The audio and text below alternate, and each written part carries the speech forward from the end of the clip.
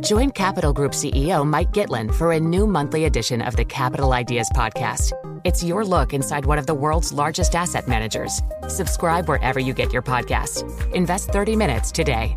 American Funds Distributors, Inc. The countdown has begun. From May 14th to 16th, 1,000 global leaders will gather in Doha for the Qatar Economic Forum powered by Bloomberg. Join heads of state, influential ministers, and leading CEOs to make new connections, gain unique insights, and uncover valuable opportunities in one of the world's most rapidly rising regions. Request your invite for this exclusive event at QatarEconomicForum.com. All right, the time here is about 7.5 minutes past the hour. Let's get to Wendy Liu, Chief Asia and China Equity Strategist at JP Morgan. Wendy, nice to have you with us. So a bad year for risk assets just got a whole lot worse. What do you do here? Dollar's very strong. It's a sign of tightening dollar liquidity. And our analysis shows that every 2% move higher in the DXY, you have equities fell by around 4% in EM, but Asia is relatively better. It's falling by around 3%. And within Asia, there are a couple markets that are more negatively correlated or higher negative beta. These are ASEAN, India, and Korea. And you have a few sectors that tend to lose more, industrials and materials. But there are also places of relative value and relative stability. So I think it's risk off now. We seek value and defensive at this point. And once we get past the Fed hike next week, things could be reconsidered for going long. The case for India, Indonesia is something we hear a lot. I wanted to get more of your thoughts about China and whether or not things materially change for investing in China once we're past the Party Congress. I do think so. ASEAN and India, people have seen more structural growth to it. So there's more willingness to stick with those positions. For the Party Congress, I think you do sense that things are waiting for the reporting line to clarify before taking action. So that is quite critical. I would point out we probably don't need to wait till October 16th. We can look to October 7th, which is the time for the 7th plenum.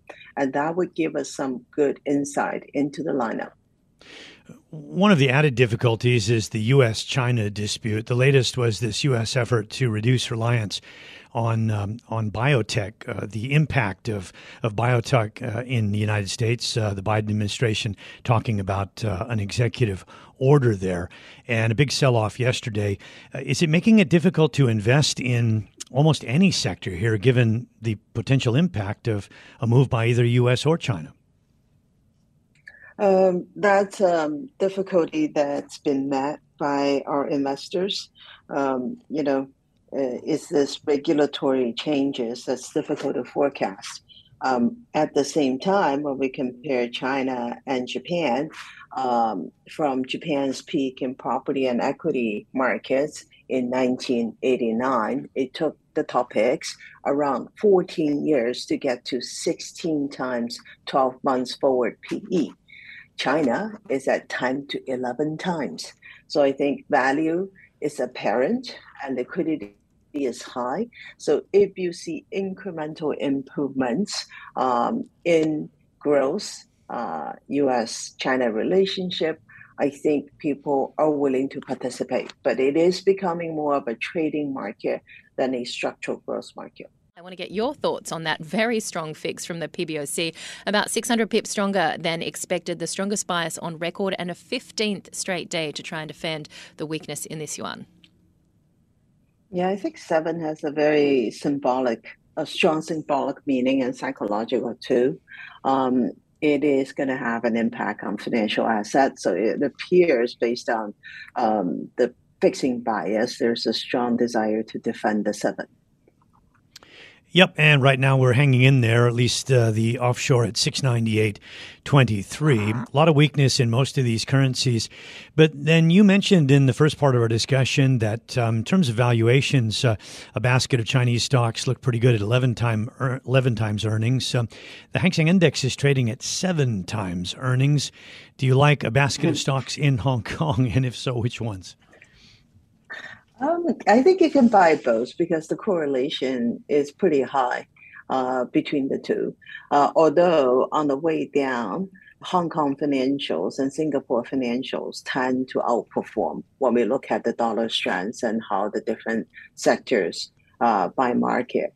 So on the way down, it would be Hong Kong, Singapore, Indian financials that hold up better. And what's going on the way up?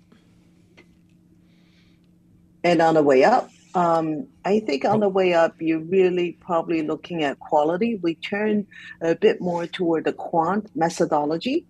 So we're watching to see when the credit numbers in China may improve. We look at M2, it's been growing at double digits, but it's not converting into total social financing. So that tells us that the enterprise and households' confidence are low. So when that turns, credit growth is going to pick up and it's going to be in favor of quality. These are the high ROA, high ROE names in consumer staples.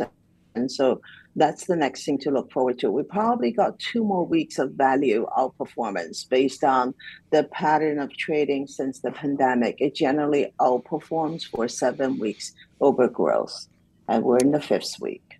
You made an interesting point in the first half of our discussion that China has priced in Japan's lost decade, plus even a geopolitical risk discount as well. Other places that look less troubled and perhaps better, maybe in the short term, I think you say, are India and Indonesia. Make the buy case there. Okay, so India, Indonesia, and plus Vietnam, which is off benchmark. These are the structural beneficiaries of supply chain relocation. So when we look at the important tech sector, India is still starting to get Apple's iPhone order, iPhone 14, which is quite significant. Vietnam, you see a vibrant sort of a relocation since before 2018, and it's accelerating. And then for Indonesia, it's very rich in commodities. The nickel is helping it to grow the local NEV supply chain, and it's got coal and CPO. So this is benefiting the local financials and consumption. And India, without being said, has the biggest domestic market potential that we could see, not just in Asia, but globally. Now, they are a bit more expensive, but I think, given if there's more political pressure or political discord that we could see on China, and then lack of clarity on reopen, people may be willing to just hold out. But I would say this week and next week before the Fed hike, you have a general risk off in Asia. And just a final broad question, Wendy, do we avoid a global recession here? Our firm's view is that you're looking at the situation in the U.S., employment is very strong. You really don't get to a recession when employment is that strong. And when we look at Europe, it's coming up subsidies to cover the higher energy costs. So it's probably going to avoid that also. All right. Good to know. Wendy, thank you. Wendy Liu, Chief Asia and China Equity Strategist, JP Morgan, joining us from Shanghai here on Bloomberg Daybreak Asia.